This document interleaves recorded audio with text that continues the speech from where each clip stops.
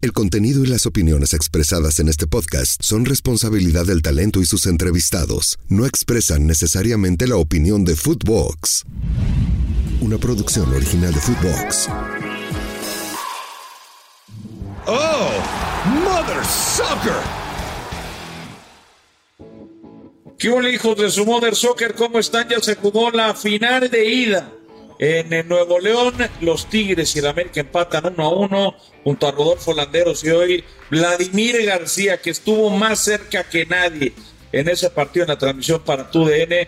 Mi querido Lord, a la distancia, sé que te duele no ver al Diablo, sé que te duele no ver al Toluca, nadie habla de ellos, llevaron a Renato Paiva, pero poco nos importa porque la final es de lo que vamos a hablar. Y hubo polémica, mi Lord, hubo drama en Nuevo León. Te saludo con gusto, Pollito. Vladimir, qué gusto, hermano. Hace tiempo que no nos veíamos. Ahorita el Toluca estamos de capa caída. La verdad es que no, ni a nosotros nos importa qué está pasando con nuestro equipo. La verdad que fue una final donde sí hubo polémica desde el primer minuto, porque me parece que hay una entrada ahí, una plancha que pudo haber significado la roja para Carioca. Y al América en algún momento en la temporada, me parece que fue contra Santos, Quiñones entró con la misma plancha, tampoco se fue juzgada como roja. Entonces no sé si es el criterio del árbitro.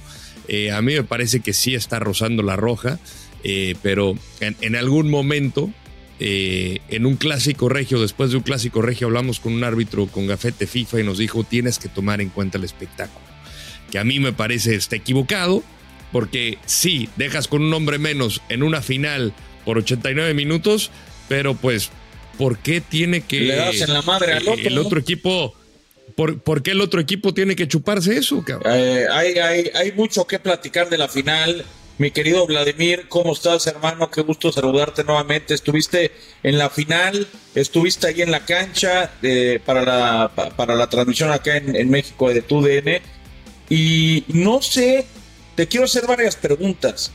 No quiero empezar con la de Carioca, porque vamos a hablar un poco más adelante de eso, pero ¿con qué sensación se queda la afición de Tigres después del empate? Porque acá en Ciudad de México se percibe que América pudo sacar más del volcán. Pollo, Rodo, ¿cómo están? Gracias por invitarme, Programa caro, hasta que me invitan a su programa. Le llegamos al presupuesto, hermano. ¿Verdad? Un gustazo, amigos, se les quiere mucho. Pues mire, el aficionado, no sé, el aficionado siempre te va a decir que Tigres tuvo también para liquidar o que Tigres jugó mejor. El aficionado siempre va a estar viendo por su equipo. La realidad es que siento que América tuvo oportunidades más claras que Tigres, que América quiso, ¿no? Buscó esa ventaja para llevarse al Azteca. Exigió en el segundo tiempo, me parece que a Nahuel Guzmán, apenas arrancando el lapso complementario, en una tajada de Nahuel, ¿no? Que solo Nahuel puede hacer. Por si no, iba a ser un golazo de Quiñones. Sí. Imagínate lo que hubiera sido el golazo de Quiñones en el volcán en una final, su ex equipo, Claro. Si de por sí tocaba la bola y lo abucheaban, imagínate un gol. Pero yo creo que sí, a ver, no podemos tapar el sol con un dedo. Creo que América fue superior en el trámite del partido a Tigres. Pero ojo, están 1-1, O sea, sí, fue muy superior en el trámite, pero están 1-1, no ganó el América, Sí, saca la ventaja, digamos, entre comillas, por haber empatado de visitante, por definirlo en casa con un Estadio Azteca que va a estar lleno. La reventa, para los que están escuchando esto, está bravísima. En general, en Gallola, no te baja de 4,000 varos el boleto. La verdad es que se están pasando de lanza. Y bueno, naturalmente, los que venden los boletos, bueno, pues tienen sus arreglitos, como ya sabemos. Ojalá que entre la mayor cantidad de gente posible, que no se quede mucha afuera con boletos falsos. Pero, a ver, entrando a lo que es el juego, minuto 1, hay polémica. Una patada, una plancha entre tobillo y parte alta, yo diría más parte alta que tobillo, de Carioca sobre Diego Valdés. Es una entrada dura, es una entrada temeraria, como dicen por ahí. Y a mí lo que me molestó no es que no sacaron la tarjeta roja, Lord. Temeraria. Me molestó que no la fuera a revisar, que le avisaron desde arriba que no la tenía que revisar, pero que sí tenía que sacar tarjeta amarilla. ¿Cómo la viste tú, Milord? Sí, al final fue todo muy rápido, ¿no? No, apenas me estaba sentando, no le daba ni un bocado a la pizza y ya estaba con esta situación, ¿no? Y la tuve que volver a ver y dije, no, pues sí me parece que puede ser roja, ¿no? Pero llama la atención esto que dice. Igual el árbitro la juzga de una manera, en este caso el Gato, y en el VAR, que son los que le tienen que sugerir, oye, nosotros ya la vimos 2, 3 veces, ¿sabes qué? Revísala. O sea, te sugieren que la vayas a ver. Ahí yo creo que tendría que haber sido la indicación para el silbante central y no pasó. Porque al final Carioca se termina por aventar un partidazo también. A mí fue de los jugadores que más me gustó y pues evidentemente seguiría siendo factor, porque al final tendría que haber sacrificado a alguien de adelante para apoyar en la recuperación a Gorriarán. Entonces te pones a pensar a quién hubiera sacado. Estamos en el territorio de los hubieras, ¿no? Pero, o sea, al final es un hecho que quedándose con 10 tendría que haber sacrificado a alguien de adelante. Oye, Lainez pues lo tenía seco la Jun y del otro lado pues tampoco es que pudo haber generado por el otro costado Lainez, que fue la baja sensible de Quiñones porque no tenía un extremo como tal. ¿Tú cómo la viste, Vlad? Oye, a ver, pues yo estaba ahí en el terreno de juego. Me quedó lejos, ustedes saben, la gente debe de saber que cuando uno hace transmisión en cancha, no tiene el privilegio del monitor, no tiene el privilegio de la repetición. Tienes que estar atento a la jugada y de inmediato voltear a ver reacciones también, ¿no? Claro. La banca del América ni la reclamó. O sea, Jardine ni la reclamó, ni los jugadores se pararon. Tú sabes, cuando tocan a uno se paran todos, ¿no? Sí. O sea, nadie la reclamó la Jun, la reclamó Julián, la reclamaron allá adentro, pero nadie de la banca fue con el cuarto oficial para decirle revísala o sucedió algo, o capaz Milord, que ellos apenas se estaban sentando también y sí, igual, ¿no? Igual que nosotros, o sea, terminaba, o sea, llevaba un minuto el partido. Yo la vi ya en mi casa, su casa, cuando ya llegué a la madrugada, y me puse a ver repeticiones. Yo honestamente, yo no la considero para una roja porque hay un factor que hay que considerar. Le saca la pelota primero. Obviamente nos muestran la repetición en cámara súper lenta, ¿no? Donde pasa una eternidad y nada más vemos el pisotón. Pero Carioca le saca la pelota y después obviamente tiene que apoyarlo. El pie. Desafortunadamente le toca. Yo sí lo veo en el talón, yo sí lo veo en el botín del tobillo para abajo, o sea, no del tobillo para arriba.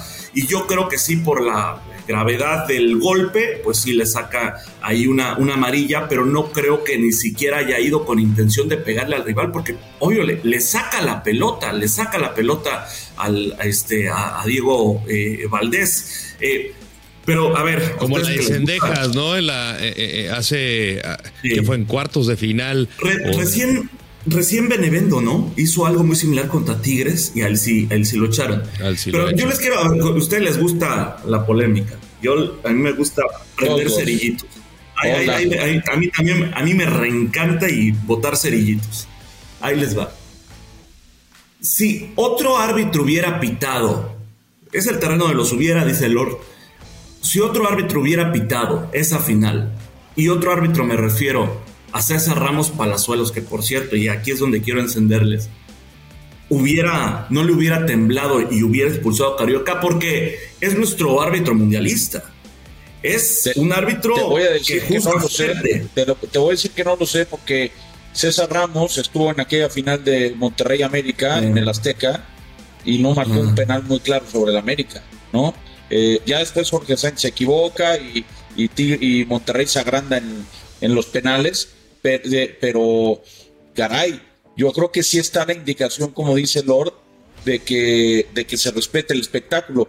Muchas veces hemos visto jugadas de jugadores que revientan la pelota y terminan contactando y le terminan dando un llegue al jugador rival y termina siendo termina siendo una tarjeta roja.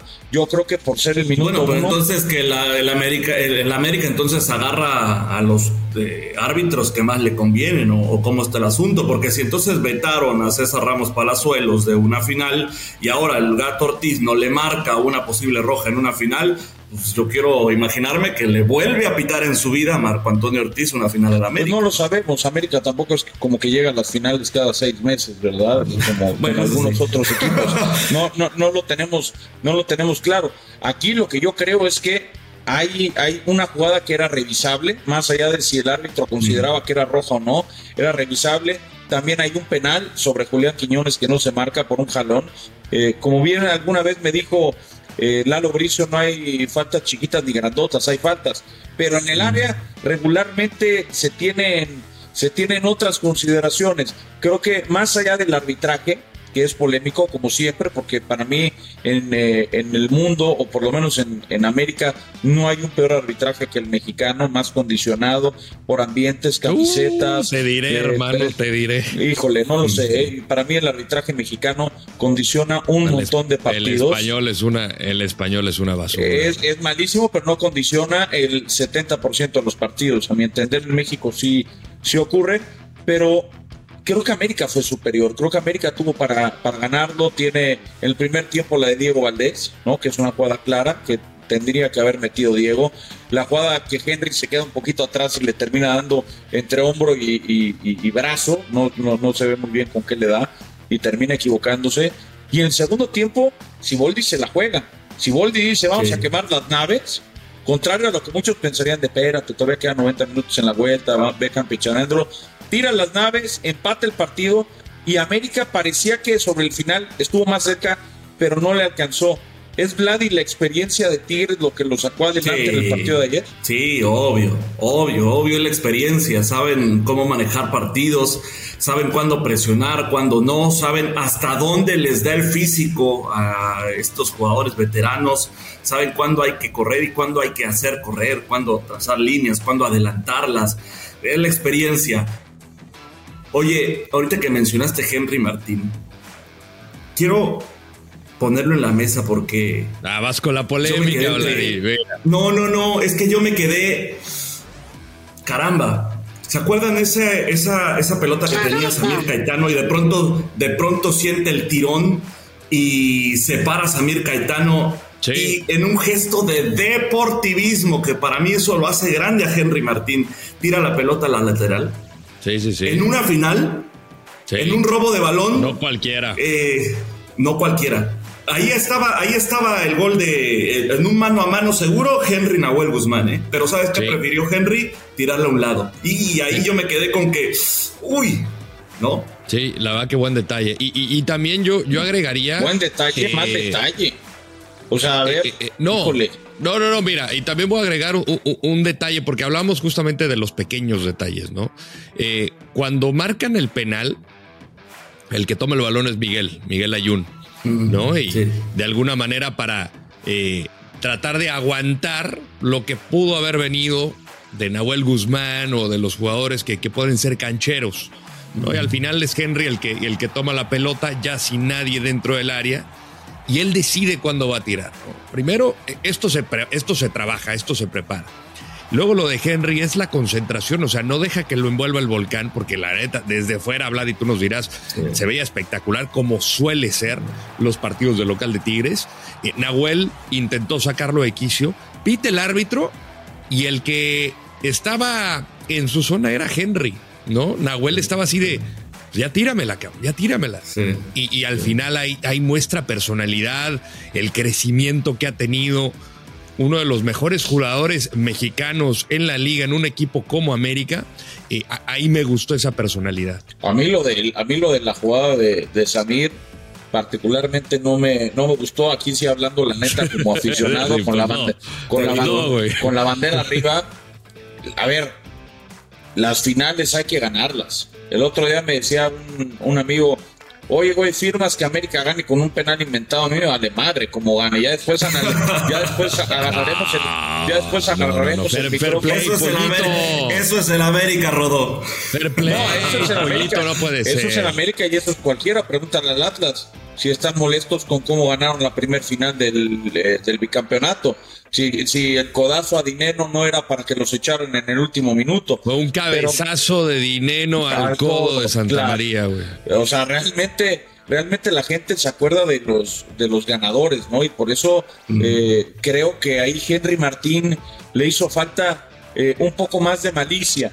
Yo estoy convencido que a lo mejor Julián, Cabecita, Cendejas, Diego Valdés, cualquier otro no se para. Dice, a ver, me voy mano a mano, igual el patón te la saca, puede pasar, o tú la vuelas o la tiras por un lado, pero es una final. O sea, no es que América viene de ganar los últimos 8 torneos, es que América no gana hace 5 años. Y esa jugada, yo espero que no termine siendo un factor, ¿no? Mira, si es campeón, se va a enaltecer el título y a Henry. Si pierden la final en el Azteca, se la van a reclamar a Henry. Pero yo creo que Henry se va a quedar tranquilo con lo que hizo. A mí, honestamente, más allá de que si es una final o no, yo creo que eso hace más grande a Henry Martín. O sea, honestamente, pocas veces se ve eso.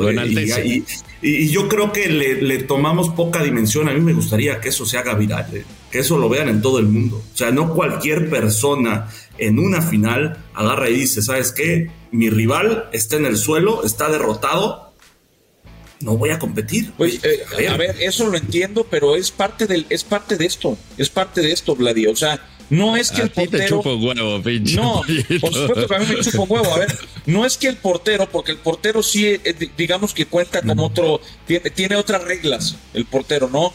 Queda derribado y no es como que no tiene que parar el juego, ahí tienes que parar el juego, ¿no? Si Nahuel está tirado y ya lo vieron los árbitros y Henry tira y está verdaderamente lesionado, dices, bueno, a ver, lo de Samir incluso fue una lesión que lo sacó del partido.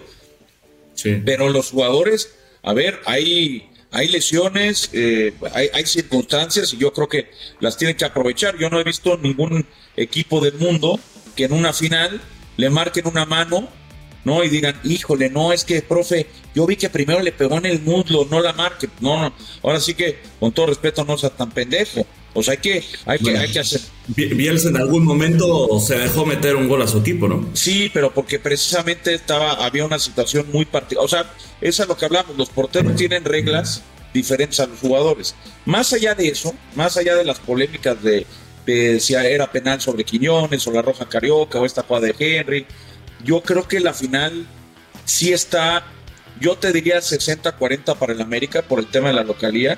Creo que América ayer dio un gran partido. Hay un error en la marca, claro, para variar de Lichnowsky, ¿no? La verdad no sorprende. Y es que en América hay un cierto nerviosismo, Rodo, por esa pareja de centrales. Me cuenta la gente que estuvo ahí en el Volcán. A Cáceres le costó. Me contó una persona que estuvo en cancha, no revelaré su nombre, pero no era jugador, era compañero de los medios. Miembro de la prensa. Miembro de la prensa, exacto. Que Cáceres estaba temblando antes del inicio del partido. Pues sí, ya normal. Ya después mejoró. A ver, ¿qué va a ser normal, Rodo? Este tipo juega contra Messi, contra Brasil, en Maracaná, en la Bombonera. ¿No se puede poner nervioso? ¿Qué, güey?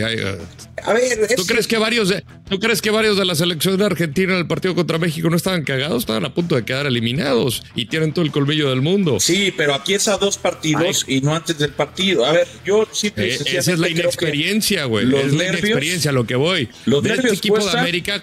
De este equipo de América, ¿cuántos han quedado campeones? Ahora, reduce esa lista a cuántos han quedado campeones con América. La Jun y Henry. La Jun y Henry. Nada más. De ahí en fuera nadie más, porque Quiñones quedó campeón con Atlas, Cabecita con Cruz Azul y Santos. O sea, de ahí te puedes ir por varios jugadores.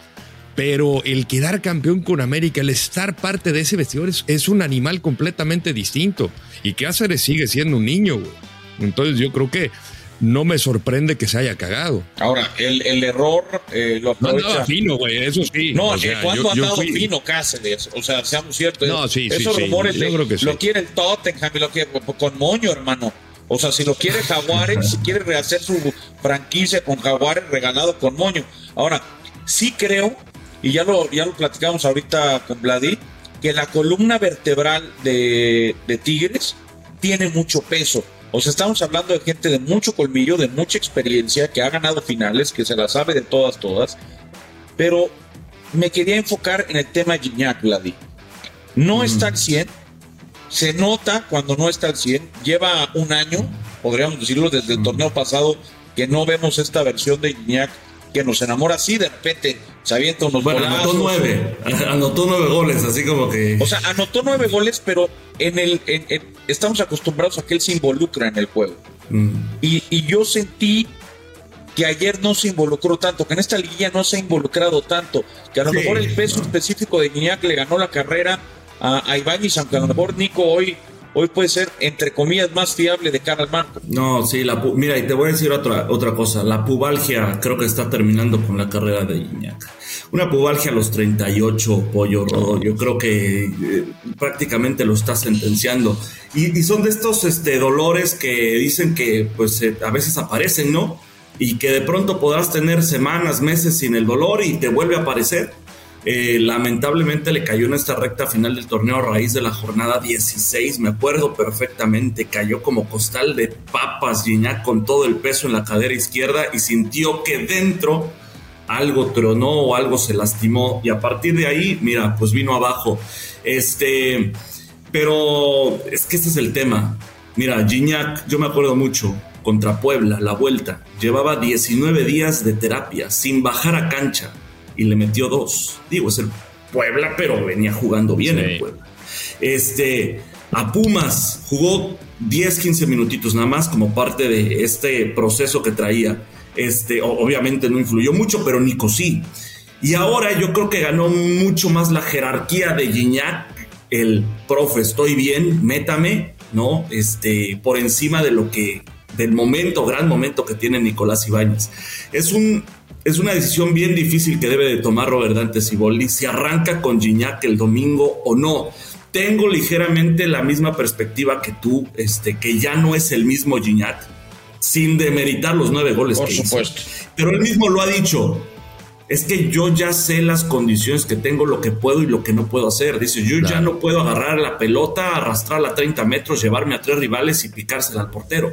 Dice, hoy me he convertido más en un definidor. Entonces, las que tenga de penal, las que tenga de tiro libre, las que tenga para definir de cara al arco, voy a tratar de acertarlas. En eso se está especializando, porque es cierto, hoy tal vez las piernas ya no le dan a André Pirilla como el Gignac incluso de hace 5 años. O sea, ya no es el mismo, tiene 38. Sí, 38 años. Ya tiene... No, es un tipo inteligente, güey. O sea, al final estábamos pensando, puta, lo hubiera sacado o no Siboldi, pero al final es un tipo que igual y no te puede aparecer el partido, llega al minuto 90. Sí, claro. Y algo tiene este cabrón, algo tiene pinche André que la verdad te puede cambiar el rumbo del partido sin haber hecho gran cosa, porque la verdad no le llegaron los balones tampoco, ahora, ¿no? De repente hizo un tiro a portería nomás. Y tenía que botarse a la banda para ver un poquito, sí. Entonces, yo creo que sí, a esos tipos que son especiales hay que dejarlos hasta el final, si es que puede, güey, pero como dice Vlad y la pubalgia, güey, pues de milagro está caminando bien, güey. Oye, y la decisión que va a tener que tomar Jardine va a estar brava para el domingo. El partido que se aventó Miguel Layún fue perfecto, o sea, fue impecable. Y es un jugador que es verdad ha sido criticado, toda su carrera ha sido criticado, pero y hay veces que se equivoca y hay días que lo hace muy bien como ayer. Pero está también la situación de Kevin Álvarez, que ha tenido un buen torneo, más allá de algunas lesiones que ha tenido un muy buen torneo, que se ha combinado muy bien con Quiñones, que ha aparecido también con goles. Y es ahí donde yo te quería preguntar, Rodo, ¿qué crees que debería hacer Jardine? ¿Mantener a Layún por el partido que hizo, más allá de si es o no su último partido como profesional, que por supuesto eso es un tema más romántico, o poner al jugador que en teoría trajeron para jugar en esa posición y que lo ha hecho bien, pero que las lesiones lo han privado de minutos? ¿Qué debe hacer Jardine? ¿Y qué debe, o sea, qué se debe? Esa es la pregunta, ¿qué debe hacer Jardine? Yo repetiría el 11. Yo jugaría con el mismo 11. Más allá de lo de Cáceres, Cendejas tampoco me encantó a la ofensiva, pero al final era el que se metía más hacia adentro para que la Jun pasara. yo coincido contigo, Pollitos. Al final sí son de esas dudas, pero el que tiene la experiencia es Miguel, sobre todo en este tipo de partidos. Dependiendo el rol que va a buscar, o sea, al final terminó cerrando el partido con línea de 5. A mí me sorprendió porque yo cuando vi los cambios yo dije... Hasta te diría que con línea de 6 porque aventó a los dos laterales como extremo. Yo de repente dije, igual iba a tirar a Kevin de lateral y va a subir a Miguel en la posición de Cendejas, que ya lo ha hecho en ocasiones anteriores. Pero al final el que quedaba como otro central era Miguel, y Kevin Álvarez nunca lo había visto de carrilero. Entonces supongo que eso se trabaja, eso lo tienen que trabajar para cerrar los partidos. Yo me iría con el mismo 11 porque me gustó lo que vi, más allá de lo de Cáceres y más allá de lo de Cendejas. Oye, Vladi, viene la final obviamente el domingo, y lo que a lo mejor la temporada pasada todos creíamos que era el fin de un ciclo, ¿no? Cuando Chivas parecía que se llevaba la final de los Cariocas, que se habló incluso del retiro, se habló de que Guido ya no, de que a lo mejor había que buscar no un portero inmediato, pero ya ir sondeando un portero por si Nahuel con declaraciones no tira de, no, es que Messi está en Miami, no lo vayan a llamar, y entonces se va corriendo con Messi. Pero sí. ¿Qué significa para Tigres el final del torneo con un campeonato? Sería bicampeón, alcanzaría a Cruz Azul en cuanto a títulos, sería el tercer bicampeón del fútbol mexicano, pero en tema de plantel, ¿representa el fin del ciclo para alguien? ¿Tú lo ves así o van a estirar la liga 6 meses más para tener un mercado de verano un poco más generoso? Mira, yo pensaba eso de que era el fin cuando Miguel Herrera dirigía a Tigres y que lo despachan en semifinales contra el Atlas. ¿Te acuerdas de esa alineación indebida? Yo dije, es esta tiene que ser para Tigres, porque creo que ya no les da más. Ahí yo pensaba eso. Y de pronto los eliminan de Atlas y los elimina Atlas, y dije, yo creo que aquí terminó. Yo creo que aquí ya se acabó, y a cerrar ciclos. Y terminaron siendo campeones. Pero usted viene Bruneta y aquí tienen que sacrificar algo. O sea, un jugador como Bruneta en el papel tiene que jugar, como cuando llegó Gorriarán. En el papel es Tigres, hermano. Es Tigres. ¿Entiendes? Ibáñez tenía que jugar.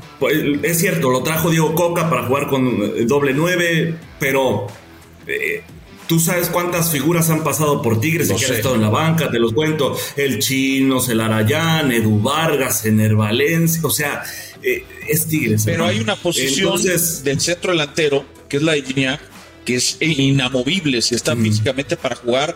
Se entiende que es la figura más importante de Tigres en su historia, a lo mejor junto con el jefe Boy, que en paz descanse. Claro. Pero para la posición de Bruneta, que juega detrás del centro delantero, más allá de si juega Nico o si juega Gignac, creo que es ahí donde yo particularmente creo que ha llegado el fin, por ejemplo, de Quiñones.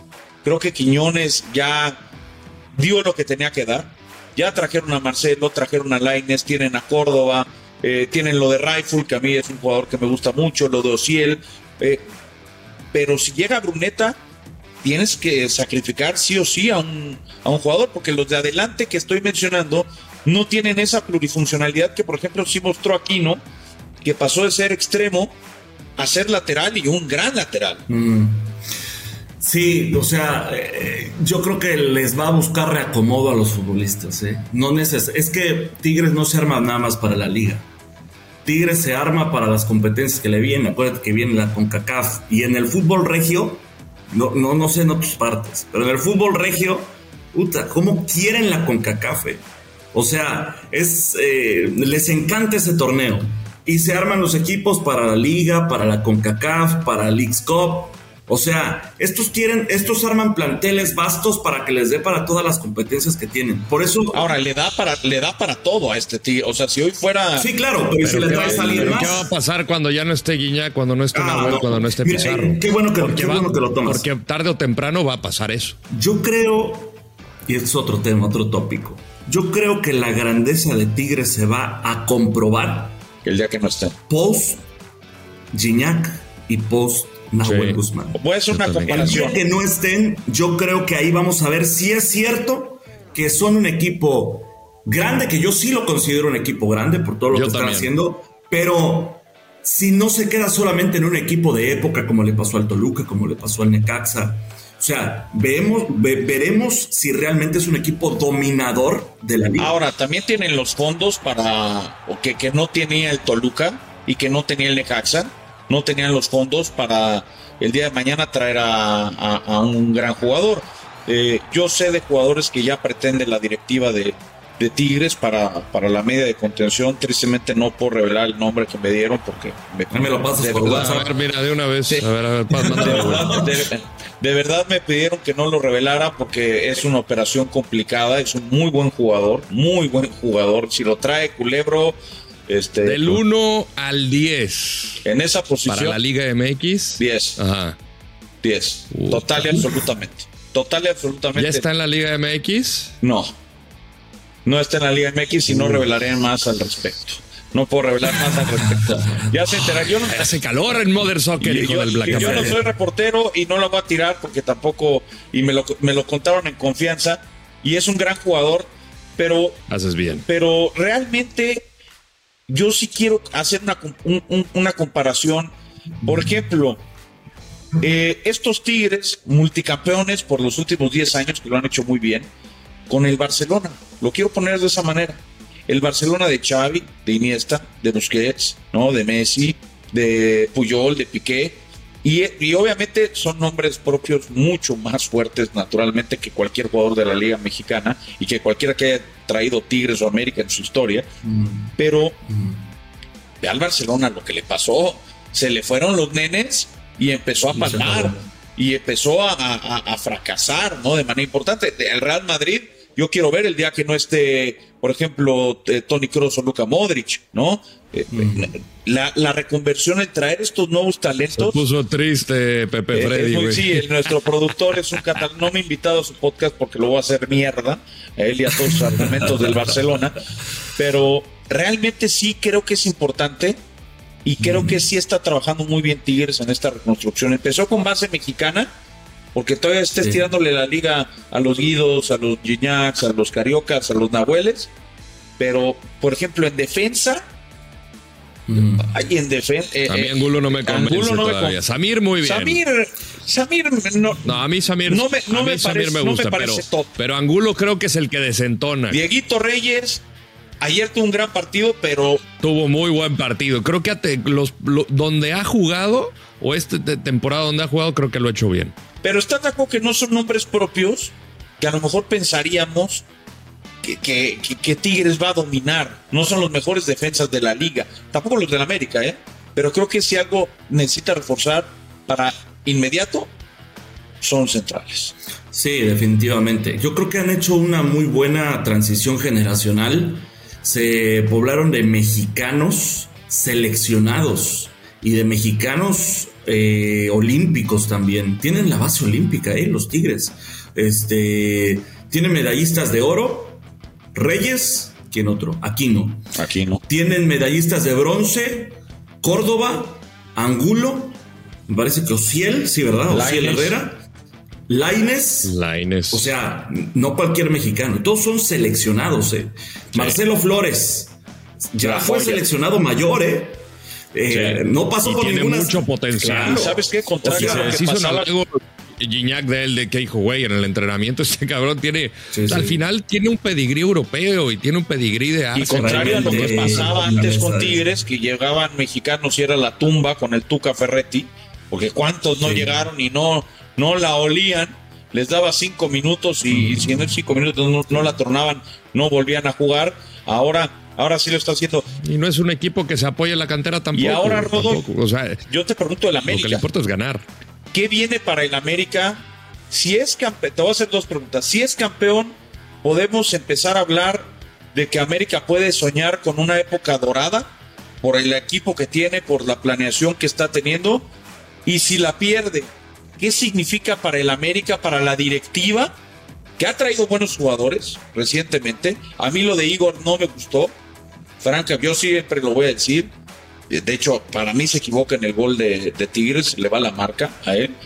Pero creo que puede ser clave esta final, O sea, sí son polos muy opuestos para el América si la gana o si la pierde. No tiene ese crédito a mí que me tiene parece, Tigres hoy. respondiendo a la primera, pues mira, Miguel se va a retirar. Luego, Luis Fuentes, ya también el papá reloj está llamando, ¿no? Por ahí vas a traer a Omar Campos. Creo que necesitas también reforzar y fortalecer la posición en caso de que no esté Campos, en caso de que no esté Kevin Álvarez. De mitad al campo hacia arriba no me preocupa en lo absoluto, porque Johnny y Fidalgo lo han hecho de maravilla. Ha sido de los mejores mediocampos junto con los de Tigres. Adelante, pues tienes a Quiñones, tienes a Henry, tienes a Cabecita. Oye, a Richard Suárez, le empiezan a Valdés. Le están haciendo un sombrero a la medida, todo indica, Vladi. Parece que tiene una cara de rayado que no puede con ella para el siguiente torneo. Sí, también. O sea, pero si la pierde, pues termina por ser un fracaso, porque es lo único que importa en la ahora, América. si la pierde, lo único que... ¿Baños debe dimitir? No, porque no me parece responsabilidad de Baños. O sea, Baños ha conformado uno de los mejores planteles a través de los diferentes torneos y eso ya le compete. O sea, nos vamos al torneo pasado, América no llega a la final. En gran parte responsabilidad de Fidalgo, ¿no? Que se hace expulsar contra Chivas. Ahí no tiene nada que ver Baños. Ahorita pues el equipo le armó un plantel para llegar a la final. Acá le toca al entrenador a diseñar el plan de ataque y a los jugadores ejecutar ese plan. El tema es que 5 años sin ganar. Que la exigencia. No, me vale madre. No, a mí me vale madre eso. Pollito, les ha hecho un gran plantel, Baños. Les ha hecho un gran plantel. Yo no digo que no haya hecho un gran plantel. América, para mí, no sé si es el plantel más completo. Para mí, el más completo en el papel era el de Tigres o el de Monterrey. Pero creo que sí es el equipo que mejor juega hoy en el fútbol mexicano. Pero 5 años sin ganar son muchos. Para el América son muchos. La presión ya estaba fuerte sobre Baños. Por eso fue por Cabecita, por eso fue por Julián. Desembolsaron buena lana por Kevin. Trajeron a Igor en ese pacto de amistad, ¿no?, que tiene con Culebro. Y le dijo, bueno, te hago el paro y me lo haces todo a mí. No hay bronca, pero es un tema. Ya estaremos hablando el lunes de la final del fútbol mexicano. Antes de pasar a León, pronóstico para campeón, Vladi. Ay, así de bote pronto, espérate. A ver, yo creo que se va a definir por la mínima otra vez, por la mínima y por un error. Eso te lo aseguro. No va a ser una jugada bonita, espectacular y de que qué bien juega Tigres o el América. No, va a ser un error. Pero yo creo que va a salir a flote la experiencia de los Tigres. ¿Tú, Rodó? No sé. En tiempos extras, es más, hasta en penales. No, si se van a penales, a parir chayotes, porque los penales no se le dan a la América. Pregúntale contra quién perdió, con Nashville, perdió con Tigres, perdió con Monterrey en penales. No, qué horror. Rodo, ¿tú quién crees? Yo, mira, ahorita se va de acuerdo a mi pronóstico. Yo puse empate en la ida y en la vuelta yo dije que iba a ganar América. Yo creo que también se lo lleva la América. Sí, yo creo como Vladi, pero al revés. Creo que por la mínima y creo que lo gana el América. Creo que porque está cerrado. Tengo que me encanta, Vladi, que al Pollo siempre lo escucho de que caminando facilito el América. Ahorita lo escucho muy reservado. Pero por la proporción del rival. Claro, a ver, yo lo he dicho todo el torneo y lo he dicho tanto para América como para Tigres, incluso para Monterrey, ¿no? También. El torneo regular es pretemporada.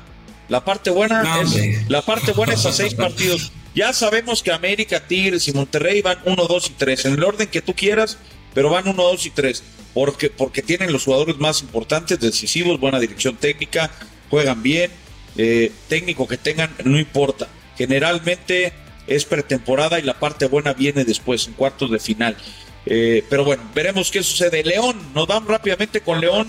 Otro fracaso, segundo fracaso. Vamos a hablar del León. Sí, pues acaba de palmar. Segundo fracaso consecutivo de equipos mexicanos en el Mundial de Clubes después de lo que hizo el equipo de los Tigres, que quedó subcampeón allá contra el Bayern Múnich, un gran mundial. Antes, me parece, Monterrey había quedado en semifinales también. Contra el Liverpool, que, bueno, con un Funes Mori pletórico y estaba muy bien ese Rayados. Pero León, bueno, imagínate qué tan fracaso fue lo de León, que ninguna televisora se animó a transmitirlo. No salió más que en FIFA, en la página de la FIFA. Ninguna televisora en México se atrevió a pagar lo que pedían por transmitir. No lo hizo. Ni en Estados Unidos, güey. Ni en Estados Unidos. No lo hizo. Ni en Estados Fox Unidos. Deportes. No lo hizo Telemundo, no lo hizo ESPN, no lo hizo Univisión, no lo hizo TUDN, no lo hizo TNT, no lo hizo Azteca, no lo hizo ESPN México, no lo hizo Fox, no lo hizo ni Claro, no lo hizo ni High Sports, no lo hizo nadie. A nadie. Salía más caro. A nadie le importó Leones, güey. Es más, Sí, ¿cuántas personas $5 millones, ¿cuántas güey. personas se habrán enterado de que hoy jugaba el León a las 8:30 de la mañana, cabrón? O sea, ¿qué? Y era buena hora, ¿eh? O sea, ¿qué? ¿De verdad? Y el partido que se aventó, mamita querida, hubieran traído al Atlante, cabrón. Bueno, yo no sé ustedes, pero yo lo vi a partir del minuto 60 porque la aplicación no funcionaba. Tuve que recurrir a la Smart TV, a descargar la aplicación de FIFA y de ahí apareció, pero no podía a través del celular directamente en el buscador. Yo honestamente no lo vi, mejor no opino. No te perdiste de nada, la neta, no te perdiste absolutamente de nada. Y esto lo platicaba fuera del micrófono con Vladi, una opinión mía, Rodo, pero al Arcamón le quita muchos puntos, ¿no? O sea, sí es verdad, ganó la Conca Champions, lo hizo bien, le ganó a Tigres, después le ganó a Los Ángeles FC, pero se le cayó el equipo, le quitaron a un par de jugadores buenos. Es que también le ganó un LAFC que ya no tenía piernas. Sí, la neta, ese partido, si lo ven, LAFC venía con una sobrecarga impresionante de partidos. De hecho, termina jugando 53 partidos con la final que acaba de pasar. Ahí fue lo que le ayudó mucho a León. ¿Sabes qué es lo mejor de todo esto? LAFC hubiera hecho un buen penal. Que eliminaron a León de la Liga MX y tenemos Navidad y Año Nuevo. Sí, eso ¿no? sí. Bueno, Bendito sea el Señor y su santo nombre y sus secuaces. Lo que ven ellos es que qué bueno que no llegó Haaland, Julián Álvarez, Grealish, Foden y compañía. Imagínate el ridículo que hubieran hecho si los de Guardiola se ponen bravos, les meten 8, ¿eh? Les meten 8. En fin, lo de León es un fracaso. El Leonchester City. El Leonchester City, por eso Santiago Padilla no ha aparecido, no ha querido aparecer. Es fanático de León, se cagó todito de venir a aparecer. También se ha cagado todito Fernando Ceballos de no venir a poner cara por sus Chivas, que ya tiene nuevo técnico, será Fernando Gago, en lugar de Paunovic, que ha renunciado. Ya se hará oficial en las próximas horas. Y pues ya está, tenemos el domingo. ¿Te puedo decir algo de Pau, no? Dímelo. Que te lo decía también fuera del aire. Para mí yo no sé cómo haya sido el arreglo. Si él renunció de común acuerdo, ya ves cómo políticamente lanzarán sus cosas. Pero para mí se me hace un acierto y una buena decisión de Paunovic decirle, señores, quédense con su desastre, quédense con sus indisciplinas, quédense con sus niños que van al kinder y que necesitan una pilmama que los está acompañando y regañándoles, no vayan acá, no se trasnochen, no hagan. Yo agarro mi dignidad, les pasé los castigos porque ustedes me lo pidieron que usáramos a nuestros jugadores, pero yo, señores, aquí no quepo más, me voy. Yo creo que fue la mejor decisión de Paunovic y, como bien lo decías, le da más crédito al propio entrenador. Decir, es un tipo de principios, es un tipo de palabras, no dejó botado al equipo cuando peor le estaba yendo, los metió hasta semifinales que hasta ahí le iba a dar y se fue. Cumplió su ciclo de una excelente manera. Para mí, de lo mejor que hemos visto de Chivas desde Matías Almeida, me parece, esa reconexión de afición con equipo, para mí fue una excelente decisión que beneficia al entrenador. La última, Vladi, ¿Alexis Vega jugará en el norte? No, hombre, no, definitivamente no. No Tigres, no Monterrey. No sé Monterrey, pero al menos Tigres no, por los antecedentes personales. Vendría a romper el vestidor y en Tigres han dejado claro que antes de buen futbolista tiene que ser una persona ejemplar y nada más no. Oye, y más bien, ahora sí la última, lo de Gignac, ¿cierto o no cierto? El tema de la demanda y todo ese rollo. Mira, te voy a decir las cosas como yo las tengo. Existió un pleito entre su ex esposa. Bueno, para empezar, no sé si es ex esposa por el tipo de religión que practica, no sé si le permita casarse con la señora con la que tuvo sus hijos. Y tuvo un pleito muy fuerte. Hubo sí alguna denuncia, alguna declaración, alguna demanda de esta persona hacia Gignac y después pues ya no se ratificó la demanda, es más, se retractó esta persona. asumiendo que lo que había declarado no era verídico, que fue falso, y ahí se desechó todo. Entonces me parece que quedó en un... O sea, viene a Ciudad de México, no juega, viene a Ciudad de México. O sea, no tiene ningún tema legal André Pierre Gignac. Fue un tema personal, se arregló, pero no hay absolutamente nada que impida al francés. Sí, porque leía mucho... no puede salir de Nuevo León, tiene orden de restricción, absolutamente falso. Perfecto. Fue un tema que quedó ahí en el archivo y que se retractó la persona que hizo la declaración. Perfecto, bueno, pues el domingo tenemos final, el lunes tenemos Mother Soccer para dar la cara con la 14 o el bicampeonato, pero es lo que va a suceder, así que no se pierdan, Vlad, estás invitado por favor para el lunes. Te voy a pedir de la manera más atenta que si gana Tigres no te desveles mucho. Yo no puedo prometer lo mismo porque el lunes tenemos transmisión a las 5 de la mañana, lo que es el sorteo de la UEFA Champions League para febrero con TNT Sports México. Mi Rodo, te mando un abrazo y un beso hasta de lengüita, papá, nada más por ser Merry Christmas. Guácala, qué rico. Feliz Navidad para ti, para Vladi. En el occipucio también les mando un becerro. Qué sabroso. Abrazo, mi Vladi. Gracias por todo. Para los que no saben, googleenlo. Los que no ubican el occipucio, googleenlo. Cuídense mucho. Oh, Mother Soccer. Una producción original de Footbox.